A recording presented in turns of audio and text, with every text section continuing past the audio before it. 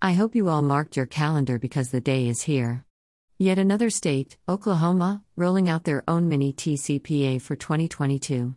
The czar has been warning you for months about this. Check out. Oklahoma is not okay. New copycat mini TCPA bill proposed in the Sooner state looks to be repeating Florida's mistake. And marketers beware. Oklahoma Governor Stitt signs Oklahoma's mini TCPA, one of the fiercest in the nation, into law.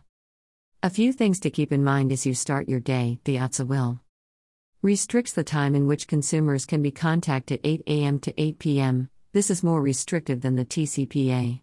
Limits the number of calls/texts a consumer can receive in a 24 hours period to 3 on the same subject or issue.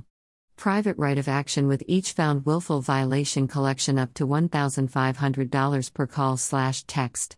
Expands upon the definition of an autodialer, and specifically calls out the prohibited use of an automated system for the selection or dialing of telephone numbers without the consumer's prior express written consent.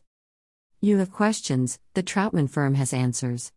Our team is always happy to discuss.